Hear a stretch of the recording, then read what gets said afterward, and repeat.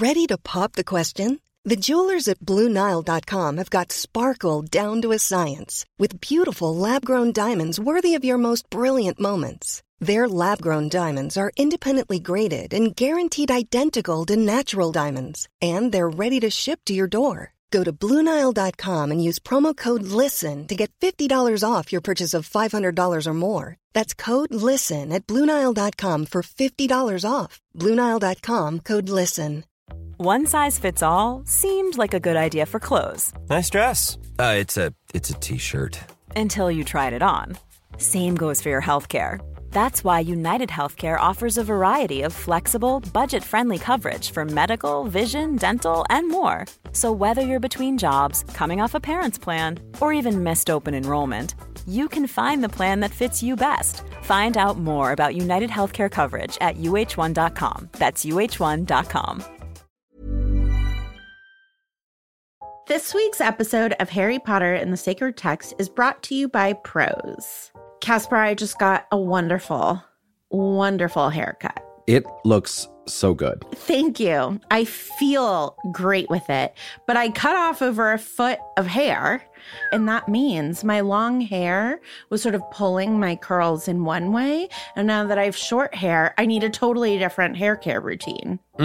Luckily, Prose is made for people, not hair and skin types. Personalization is rooted in everything they do, from their in-depth consultation to their made-to-order model. And so I used the review and refine feature, and I was like, yes, I still want vegan hair care products. Yes, I still want to smell like a lavender field, but my hair is no longer long.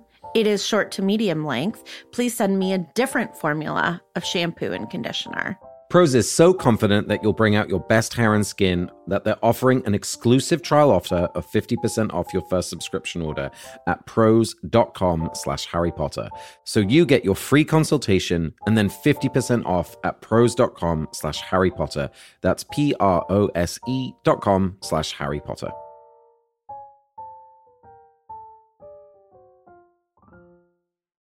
"See here, Dumbledore," said Fudge, and Harry was astonished to see a slight smile dawning on his face. You can't seriously believe that. You know who? Back? Come now. Certainly Crouch may have believed himself to be acting upon you-know-who's order, but to take the word of a lunatic like that, Dumbledore. I'm Matt Potts. And I'm Vanessa Zoltan. And this is a special episode of Harry Potter and the Sacred Text. We want to let you know that we are in a slightly different recording space today, so we might sound a little bit different, but it's for a really fun reason. Caitlin, Matt, and I are all in the same room. Matt, we are continuing our collaboration with the Greater Good Science Center, exploring intellectual humility. And you and I have been obsessed with a question upon this reread of Goblet of Fire that it turns out is a question about intellectual humility. And so we thought that that would be a great jumping off point for another conversation about this really important topic. In our wrap-up episode last week, we spoke a lot about Dumbledore's failure to get Harry out of this competition. I mean, there's like evidently this rule that a competitor has to compete, but there's so many obvious ways out of that. As you said in last week's episode, Harry could walk up to the starting line of any of these events and say, I forfeit. And then that's it. I mean, there are not difficult ways out of this situation. And we were wondering last week, why doesn't Dumbledore do it? I think we'll talk more about it as we get into the deeper theme conversation. But one of the reasons, I think, is because Dumbledore lacks some intellectual humility. Like, he's not just unwilling to consider options besides the ones that he's pursuing. He doesn't even know that there are other options. I think a lot of the staff at Hogwarts does not realize that there are other options. And I think that's a sign of intellectual pride, or whatever the opposite of intellectual humility is. So, Vanessa, we originally visited this topic of intellectual humility in chapter 14 of this book, on the chapter entitled The Unforgivable Curses. And we had a guest on, Professor Daryl Von Tongeren, who's a professor at Hope College in Michigan. And he talked to us about what intellectual humility was. And it was important, I think, in that episode that he clarified it's not the same thing as just like performed lowliness, or like to grovel, or like the kind of maybe caricature of humility we talk about. Like, he talked about intellectual humility as right-sizedness, like not pretending to be less worthy than you are, but also like knowing your own limits, like recognizing what you don't know and being curious about the things that you don't know. And particularly around ideas and beliefs, like ones that maybe are unfamiliar to you or that belong to other people, like trying to understand where others are coming from, where their beliefs come from, as a way to kind of recognize that your own knowledge is limited and your experience of the world is limited and can be opened up by others' experiences and beliefs. Matt, I remember loving the etymology of humility, but I do not remember what it was. I just remember the feeling. Do you mind reminding us what the etymology of humility is? Absolutely. So, I mean, there's an etymology to both words, right? Mm-hmm. The word humility comes from a Latin word humus, which means earth, not the tasty dip. I remember we covered that in the last episode. But we're talking about the earth. And so there's this idea of lowliness, like being like salt of the earth or close to the earth. And intellectual comes from inter, which is like between, and then legere means to select or to read. So it's something about like reading between the lines or having discernment. And so this idea about humility going along with discernment, like knowing when and how to judge things and how to judge them well, which is really important. I mean, I remember one of the things that you talked about that I really appreciated was just sort of how, you know, humility as a virtue is really gendered and raced. And we should be worried about like foisting humility as a virtue upon whole classes of people, especially ones whose opinions are often suppressed or disregarded. And Darrell allayed some of our fears by saying, like, you know, intellectual humility is one tool among many. It's not always appropriate. And sometimes the most important thing is to stand up and say your own viewpoint and where it comes from and to speak it loudly. So, you know, we're not trying to say, like, this is the only thing, but we do want to think about how recognizing that your own knowledge is limited is a really important part to growing as a person and understanding the world in better ways. All of that makes me want to just jump into something about book 4, because I think that Goblet of Fire, amongst so many other things, does such a great job of summarizing, at least my opinion as someone who's never done it, of studying abroad, right? That my understanding of study abroad, and this is certainly my experience of traveling, is that you go to another country to learn about the culture and the ways of the other country, but you mostly end up hanging out with people who speak your language and are in your program. And you get really excited when it turns out that someone is from like the same region as you. What? You're from Michigan? I'm from Illinois. Like we're basically in the same family, right? And then you do learn some about the culture, but you don't actually immerse yourself in the culture. And there are all sorts of good reasons for that too, right? You don't want to be too invasive. Being a tourist, being a visitor is hard. Welcoming visitors is hard. But I think often we hope that studying abroad is going to be about intellectual humility, and it actually ends up being about something else. I remember a lot of people coming back from study abroad, not with a ton of humility, but I learned the better way to do whatever, right. You peasant who stayed behind. And you're like, And I think that book 4 does a pretty good job of showing, right, like these other schools come to Hogwarts, and then we don't hear about any of the students other than Fleur and Crumb. Like, is no one staying in Gryffindor Tower?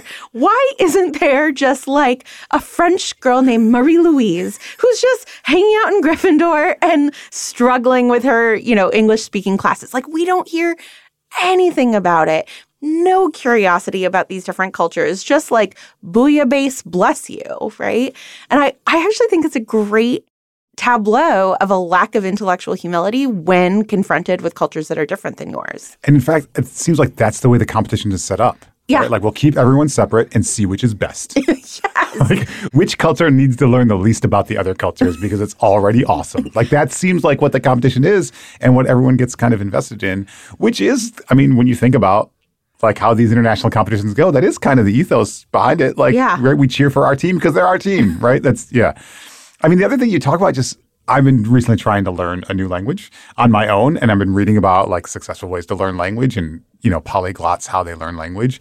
And there's no single way. All these polyglots have different techniques. The thing they have in common is they are super enthusiastic about being wrong. They like love learning a language so much that they are happy to walk into a public space and embarrass themselves with native speakers, because that's what it takes. You have to realize you don't know. You have to be corrected and mess it up. Yeah. And like, it's I think a perfect example of the kind of thing Darrell was talking about, which is like, unless you go in a situation willing to be proven wrong, you're actually not going to know everything you don't know, right? Yeah. And I think this is another thing we see happening in this book a lot, because as we spoke about in the wrap-up episode last week, Dumbledore has this problem seeing what he can't see or recognizing what he can't recognize, right? Harry's name is entered into the Goblet of Fire as a champion in this Tri-Wizard tournament, now a 4-Wizard tournament. And everyone just kind of throws up their hands and says, oh, I guess Harry's in it. And they don't spend any energy trying to figure out how they can get Harry out of this tournament or get him not to compete or spare him from being a part of this. Something they all know is not the right thing, should not be happening. And I want to talk about this with Dumbledore because if intellectual humility is a virtue, then its opposite, vice, must be something like intellectual pride, right? Like this unwillingness to recognize what's outside or having too much confidence in your own opinion and beliefs is something like pride or intellectual pride. And I think that's something that's going on with maybe the whole Hogwarts staff, but with Dumbledore certainly. Now, I am wondering what you think about this theory that I just had and so haven't thought through yet. Does Dumbledore have even more intellectual pride around the Tri-Wizard tournament because he helped set it up? Right? He set up the age line. Everybody is like, no one is going to be able to cross the age line. Dumbledore set up the age line. Fred and George can't do it, right? There's just such confidence that only people who are qualified to put their name in the Goblet of Fire will be able to do that. Do you think that it's possible that he can't see other possibilities? Because he's like, I really thought it through, and this is a foolproof plan. There must be something else happening. I don't know. For me, that would cause even more self-doubt, but I'm wondering if there's a point at which you're like, right, a neurosurgeon, and you're looking at a brain, and you're like, no, I can see it. I did everything perfectly, and therefore you can't see past it. I think that's right, and I think it's related to a larger kind of intellectual pride that Dumbledore has, which is just around the fact of Voldemort. I think that Dumbledore may be the only wizard powerful enough on his own to face Voldemort. I think that gives him a particular kind of pride. But I also think that he's the only wizard who believes Voldemort is returning or has a strong belief that Voldemort's returning. And so he doesn't feel like he has outside voices that he can listen to help him figure this out, right? Yeah. And I think those things fold in on each other. I think that he thinks he knows best, but also everyone around him proves to him that he knows best by denying the possibility that Voldemort might have returned. Yeah. There are others like Sirius Black or whatever, but the power relations role is so complicated there that he doesn't really look to Sirius for advice necessarily, I don't think, at this point. And so I think he is kind of trapped in being right on his own. There aren't folks he can look to help him expand his vision, expand the possibilities of his knowledge, help him see what he can't see, except for like children, right? Who he should be listening to more. And I think his pride is one that makes him kind of dismiss these folks as children. And so he doesn't really listen to Harry. He doesn't really listen to these others in the way that he ought to and that might expand his vision. And insofar as Dumbledore, I think, catches on pretty quickly that the Tri-Wizard tournament has been hijacked by some agent trying to harm Harry because he thinks he's the only person who can actually protect Harry and who understands the threat to Harry, he's not able to reach outside the limits of his own knowledge. And that means that his actions are constrained and his choices are constrained. Don't you think? Yeah, I think that this is potentially an experiment, right? He's like, oh, I did a really good job, and there is apparently a hole in my plan. I need to let like the water run through the maze to see where the hole is. And Harry participating in this is gonna lead to that hole. And I'm so good, I'll be able to stop it right before something actually bad happens. And so there's some humility in that of like, oh, it turns out that my world like is capable of being invaded, but I can stop it before anything bad happens. Or even if I can't stop it before anything bad happens, I need to know where the hole is. And so if there's a victim in that, there's a victim in that, and so be it. But the other thing that you said that really struck a chord with me is the isolation in leadership, right? Like I run a very small company. I do not have the kind of power Dumbledore has. But that combination of like, this is too big of a problem for me to feel like I can trust my own thoughts on it, but also I'm the boss and A, other people might not feel comfortable being honest with me because they might be scared because of my power, or B, like it's not their job to help me solve this, right? Like this is sort of above their pay grade in whatever way, is really isolating. And so I understand why at some point one of your options that feels like a good option is it's only me. I have to decide this on my own. And I think that that's true. And also there are ways to sort of build a network of support and trust, ideally. And I wish we saw more of that in Dumbledore, the conversation with McGonagall, who is someone who he can trust and who respects him a great deal and probably doesn't tell him every critical thought she has, but I do think would tell him what she thought about how Harry could participate in a different way. Or, you know, I just wish we saw more of those moments. And I do think it's really interesting that one of the only moments like that we see in the headmaster's office is after Dumbledore dies. McGonagall calls one of those meetings. And it is entirely possible that there are these kinds of heads of house staff meetings while Dumbledore's alive and we just don't see them. But I find it telling that we never see them, but we see it on the first day McGonagall becomes headmistress. Yeah, I really identify with what you said about sort of leading an organization. I mean, I'm the head of the church at Harvard, and in some ways I don't feel like there are peers I can speak to about that at Harvard. I mean, I have people I work for, people in the upper administration, but to some degree their interests are for the university at large, and the church, you know, has its own relationship to the priorities of the university at large. And I also, you know, worry about kind of foisting the problems of leadership on people who work for me. And I think your example of like McGonagall is so apt and so correct. I mean, I imagine that if Dumbledore had called McGonagall, maybe even Snape, right, and or other heads of houses into his office and said, listen, Harry should not be in this tournament. How do we get him out of this tournament? Like they come up with a plan, right? I mean, there's a way in which he can invite other voices in. Right. I feel like sometimes you call a meeting and you're like, I don't know what this meeting is except that I'm in crisis, right? Like a kid is in here. What do we do? I don't even think you need to have a specific question sometimes. Yeah, I think that's right. And I think there are ways to, you know, preserve one's authority or preserve one's responsibility, maybe is the better word, without foisting on others while also inviting others and acknowledging that, like, boy, there are options here that might not be visible to me or obvious to me. And I really like your analogy of, like, finding a leak in the system, like running it through and figuring out where something goes wrong. I think another symptom or sign of his intellectual pride is that he's not paying attention to victims who are already there, right? Like, we know about Bertha Jorkins. I think he suspects Bertha, something untoward has happened to Bertha. Yeah. We know he says, right? I remember her. Yeah, right. And we also know that Barty Crouch Sr., something happened to Barty Crouch Sr., right? Like, this is out of control. Like, Dumbledore should know it's out of control before the moment when a student dies. Because people are already dying before this, right? And I think it is because Dumbledore is so fixated upon Harry's role in this drama between Voldemort and the rest of the wizarding world, and so focused upon Harry as the mechanism by which Voldemort is defeated, that he's not paying attention to other people who are dying in the meantime, right? And that means that he's not paying attention to leaks. He's not seeing where they are. Hi, I'm Daniel, founder of Pretty Litter. Did you know cats tend to hide symptoms of sickness and pain? I learned this the hard way after losing my cat, Gingy. So I created Pretty Litter, a health monitoring litter that helps detect early signs of illness by changing colors, saving you money and potentially your cat's life. Pretty Litter is veterinarian developed, and it's the easiest way to keep tabs on your fur baby's health right at home. Go to prettylitter.com and use code ACAST for 20% off your first order and a free cat toy. Terms and conditions apply. See site for details.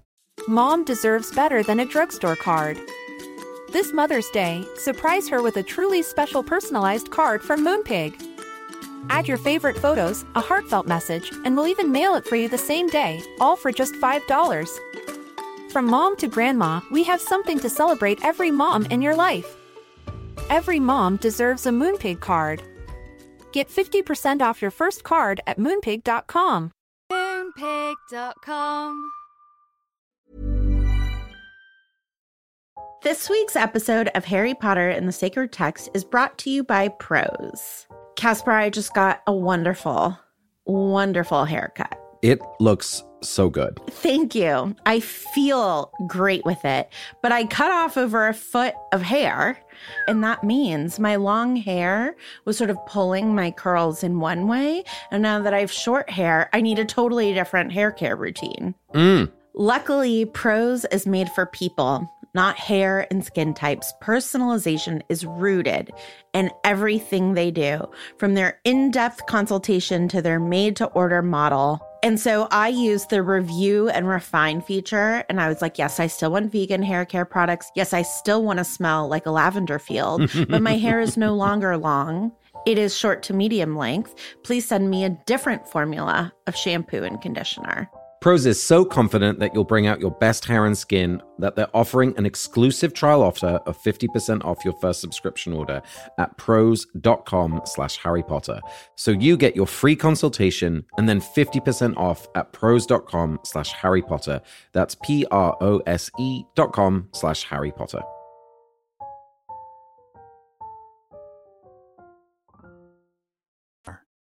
I do think that there's a character sort of in plain sight who shows us a different way than Dumbledore's. And it's a very different situation. But Hermione, right, she is not a leader in the way that Dumbledore is. She doesn't have the same pressures on her. In fact, she is heaping pressures upon herself, like figuring out who Rita Skeeter is that no one has assigned to her. This is not her job. But I think it's so interesting the amount of humility that is required in order to figure out this question that is nagging her of how is Rita Skeeter getting these secrets. And I just learned an expression that is when furious, get curious. And I feel like that is mapped perfectly onto Hermione. She is livid. Like, how did Rita Skeeter find out about Hagrid? How did she find out that Victor invited me to visit him in Bulgaria? Ron in the corner being like, what? He did what? Anyway, we'll leave that for another time. And she just stays so open to every possibility that the word bug, right? Like, what is she bugging us? Creates this epiphany for her where she's like, bug, she could be a bug.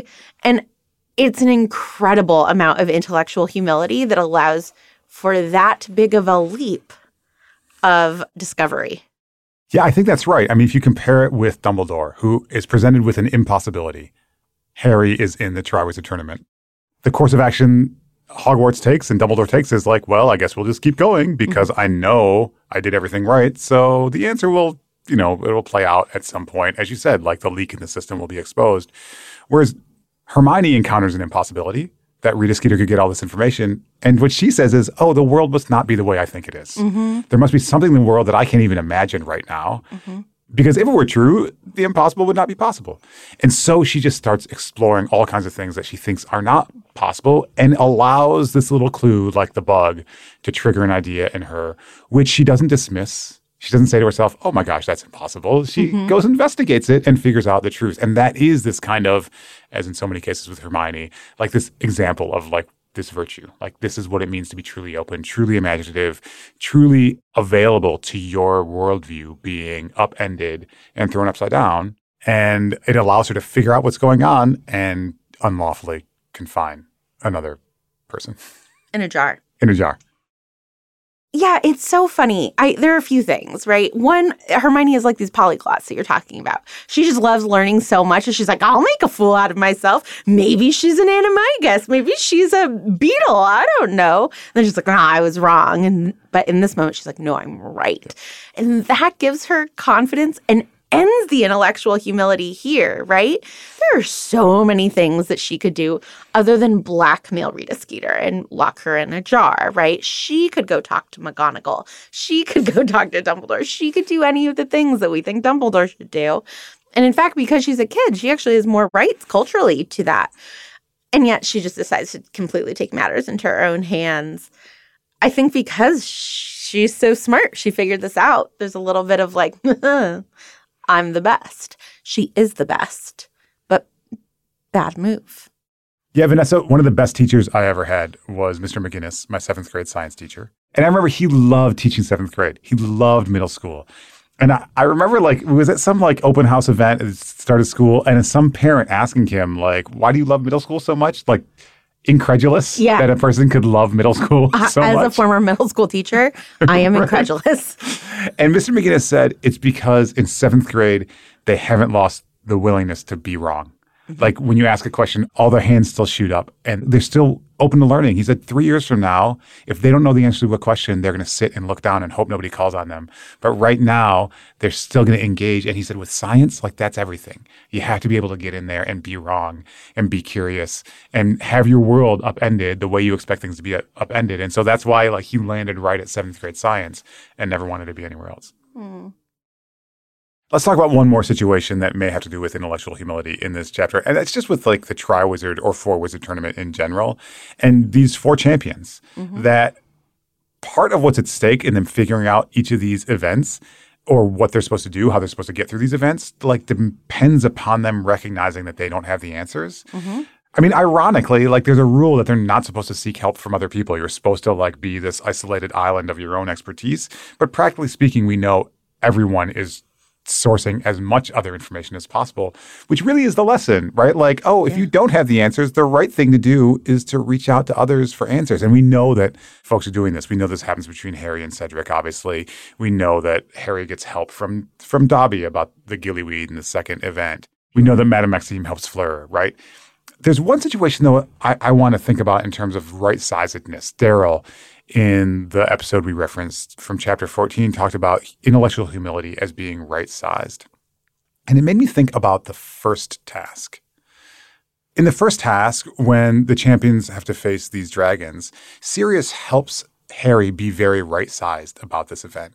Sirius encourages Harry to think about like what he's good at. Like Harry's a flyer. And so what he should do is fly. Not try to do stuff he can't do to try to get around this dragon, but to do what he can. And so he Accios his firebolt and he flies around and he does a really good job getting past the Hungarian horntail. Meanwhile, Crumb, who is probably a better flyer than Harry, like tries to use brute force, casts some spell, doesn't even think of flying, the text tells us, casts a spell at the dragon's eye and ends up completing the task, but getting pretty badly burned and also hurting the dragon. And the dragon steps on one of the eggs, right? And so Crumb completes the task, but it's much more violent. It causes him harm. Obviously, all these things because Crumb was not being right-sized. Crumb was trying to like do something else or be something else or could only imagine brute force as the solution. Harry's right-sizedness, understanding his own gifts and talents and using those as best he can is actually what gets him through the task more successfully than anybody else. Yeah. I love that point of when you don't know what to do to, call on your gifts, right? Be like, okay, what are the things that I'm good at? What are the things that I can offer here as a first step when confronted with something really difficult? It's an interesting contest, right? Because I'm thinking about like Jeopardy. Once you're up there, you're alone and you shouldn't look things up because that's cheating, right? But you can have everybody help you study. And I guess it's not these individuals competing, it's the schools competing. We've educated our students by 17 enough that they can do this, which again is why it's so troubling that they let Harry compete, because it goes against the premise of the program, right? It would be like if you had 3 Jeopardy contestants and then you were like, hey, get off the street. You got to go compete. Like the other 3 have been studying. They don't know what questions they're going to get on the day, but they've been studying. And so it's an interesting moment when it's okay to push someone out on their own. Or I'm thinking about a play, right? An actor goes out on their own. They have to say their soliloquy, but they have practiced with other people. You don't make someone else do that who hasn't studied. And so I think it's fine to have moments where it's like, okay, now it's just me and the dragon. But yeah, you have to have done a lot of the work ahead of time before you go out and face the dragon or go on Jeopardy or on the stage. I think that feeds into this whole problem we see in wizarding culture generally, which is like, we talked about this in the wrap-up episode last week also, like the great man theory of history, right? Like, one person has to rescue us on his own or represent all of us, rather than what's really effective, which is teamwork, which is people working together, right? Which is what actually does defeat Voldemort in the end and is actually successful in all of these events, right? Like, we're going to pretend that a person is doing this on their own, but what's actually happening is people are working together. And by the way, shouldn't that be what we cultivate in wizarding cultures, that people do work together and get support from one another? And you're right, by implication, the fact that these schools are competing is saying like, oh, our school culture, our school community is the kind of school that builds up successful wizards like this. Yeah, you're right. I mean, it's this the idea that these competitions are meant to be isolating individuals as individual heroes or champions is folding into this kind of intellectual pride, I guess, if we're going to use that term.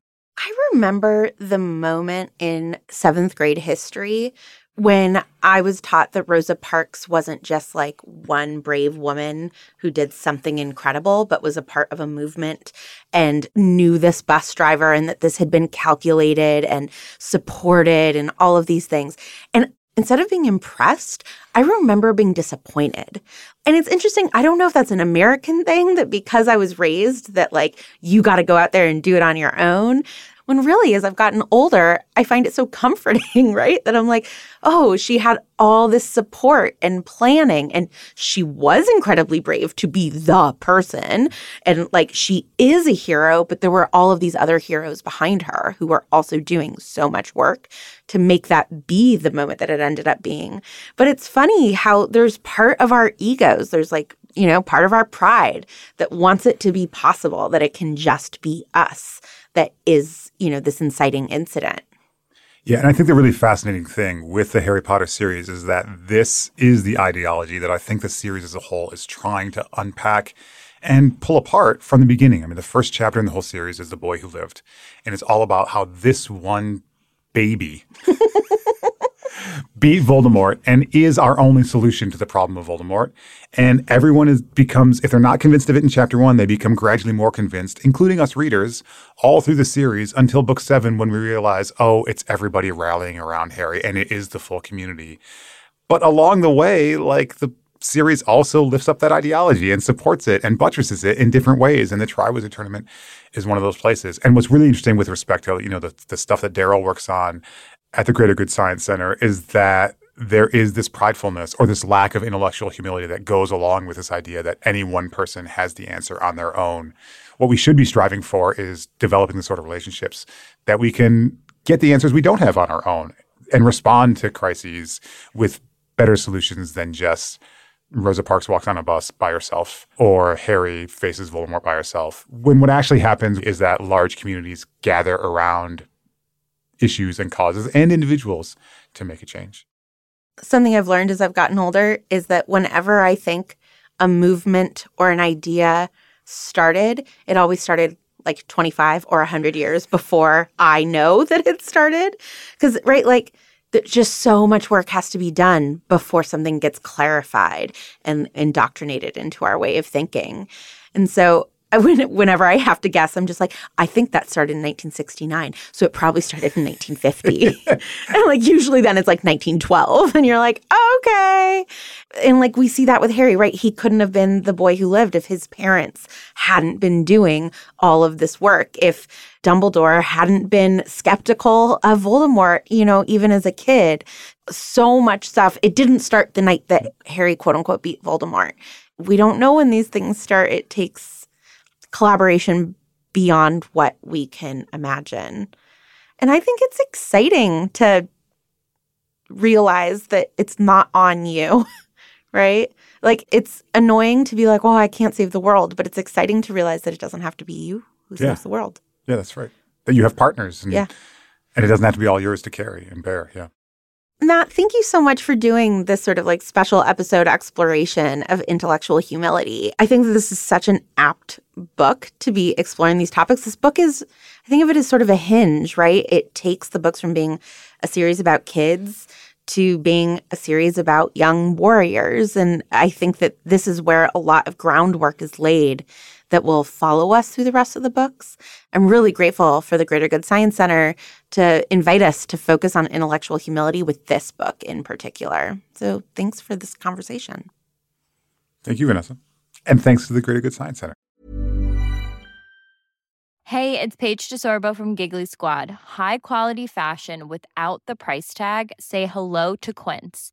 I'm snagging high-end essentials like cozy cashmere sweaters, sleek leather jackets, fine jewelry, and so much more. With Quince being 50 to 80% less than similar brands. And they partner with factories that prioritize safe, ethical, and responsible manufacturing. I love that. Luxury quality within reach. Go to quince.com/style to get free shipping and 365-day returns on your next order. Quince.com/style. Mom deserves better than a drugstore card. This Mother's Day, surprise her with a truly special personalized card from Moonpig. Add your favorite photos, a heartfelt message, and we'll even mail it for you the same day, all for just $5. From mom to grandma, we have something to celebrate every mom in your life. Every mom deserves a Moonpig card. Get 50% off your first card at Moonpig.com. Moonpig.com.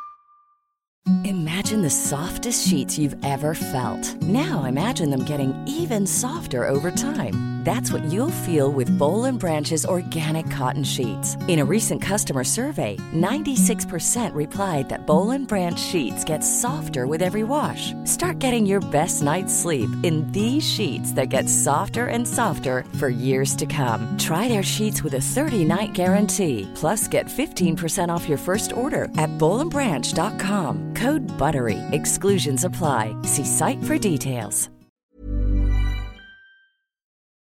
So, Matt, we thought it would be fun to bless a character in terms of their relationship with intellectual humility. Who would you like to bless? I'd like to bless Cornelius Fudge, actually. You know, we started the episode with a quote from Cornelius when he shows the opposite of intellectual humility. He shows a lot of pridefulness, ridicules Dumbledore for even imagining that Voldemort could come back.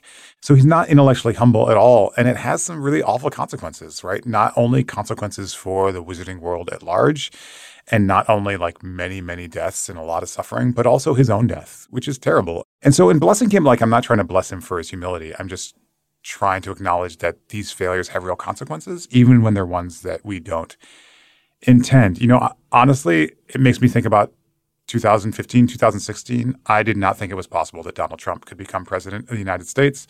For that reason, I did not take it seriously necessarily. The polls, I found reasons to like disregard them or to believe them too much, and did not work really hard in places where I might have put forth some effort, like my home state of Michigan, to try to change the outcome of an election I thought could only go one way. Mm-hmm. And that was a profound lack of intellectual humility, right? I wasn't paying enough attention. I thought things weren't possible. And I don't think my efforts would have necessarily changed everything, but I certainly didn't put forth enough effort, right? I think it just shows that like these kinds of complacencies are not unique to people who are so obviously wrong, like Cornelius Fudge. And in fact, that maybe many of us are more wrong than we think a lot of the time. And that's why we need to be intellectually humble. So a blessing for Fudge in spite of all his failures, just because I worry that those kinds of failures are ones that, you know, maybe I and maybe others sometimes share more often than we like to admit. I remember talking to you the day of the election and saying, I'm already mad that it took us this long to get a female president. Like, that's how not humble I was. Yeah. I was already mad about Hillary winning. I was like, this should have happened 100 years ago. Yeah. So, yeah, I really appreciate that blessing and call. I would like to bless sort of the opposite. I would like to bless arguably, I think, the most intellectually humble character in the Harry Potter series, which is Rubeus Hagrid. Again, you just describing this, you know, successful learner of languages, I think Hagrid embodies so much of that. I just think of that scene where he's just so happy to see dragons. He's like, oh, there are dragons here at Hogwarts. And the real moment where I think that this serves him is with Madame Maxime. Madame Maxime really hurts him and to some extent betrays him, right? She has a completely reasonable reaction, but, you know, takes a turn in a conversation that deeply wounds Hagrid. And by the end of this book, they're back together. And I think forgiving someone for something like that and being open to the fact that this was a one-time incident and they were caught off guard or whatever it is takes a tremendous lack of defensiveness and therefore great intellectual humility. And he gets rewarded. We know that they're going to go on this really important diplomatic mission together. This is a relationship that is not only going to serve them, but is going to serve the wider community. And I can imagine someone saying something nasty to me one night when I proclaim my love for them and being like, never mind, go away. And I think Hagrid shows such intellectual and emotional humility, and it's just so beautiful. So a blessing for Hagrid. And there's also something just kind of beautifully ironic in the characterization of Hagrid in that the right-sized person is the one who's the wrong size for the wizarding world. Right? Like, he's so right-sized, but doesn't fit into a doorway. This is kind of the beauty of that characterization. The world isn't the right size for him, right? Yeah. But he's perfect. Yeah. This has been a Not Sorry production, and Not Sorry Productions is a feminist production company. Our executive producer is Caitlin Hoffmeister. We are edited by AJ Uramas. Our music is by Ivan Paisau and Nick Bull, and we are distributed by Acast. Thanks this week to Lara Glass, Ariana Nettleman, Julia Argy, Margaret H. Wilson, Nikki Zoltan, Hannah Rehack, Courtney Brown, Casper Turkile, and Stephanie Paulsell. Funding for this episode was provided by the University of California, Berkeley's Greater Good Science Center as part of its Expanding Awareness of the Science of Intellectual Humility initiative, supported by the John Templeton Foundation.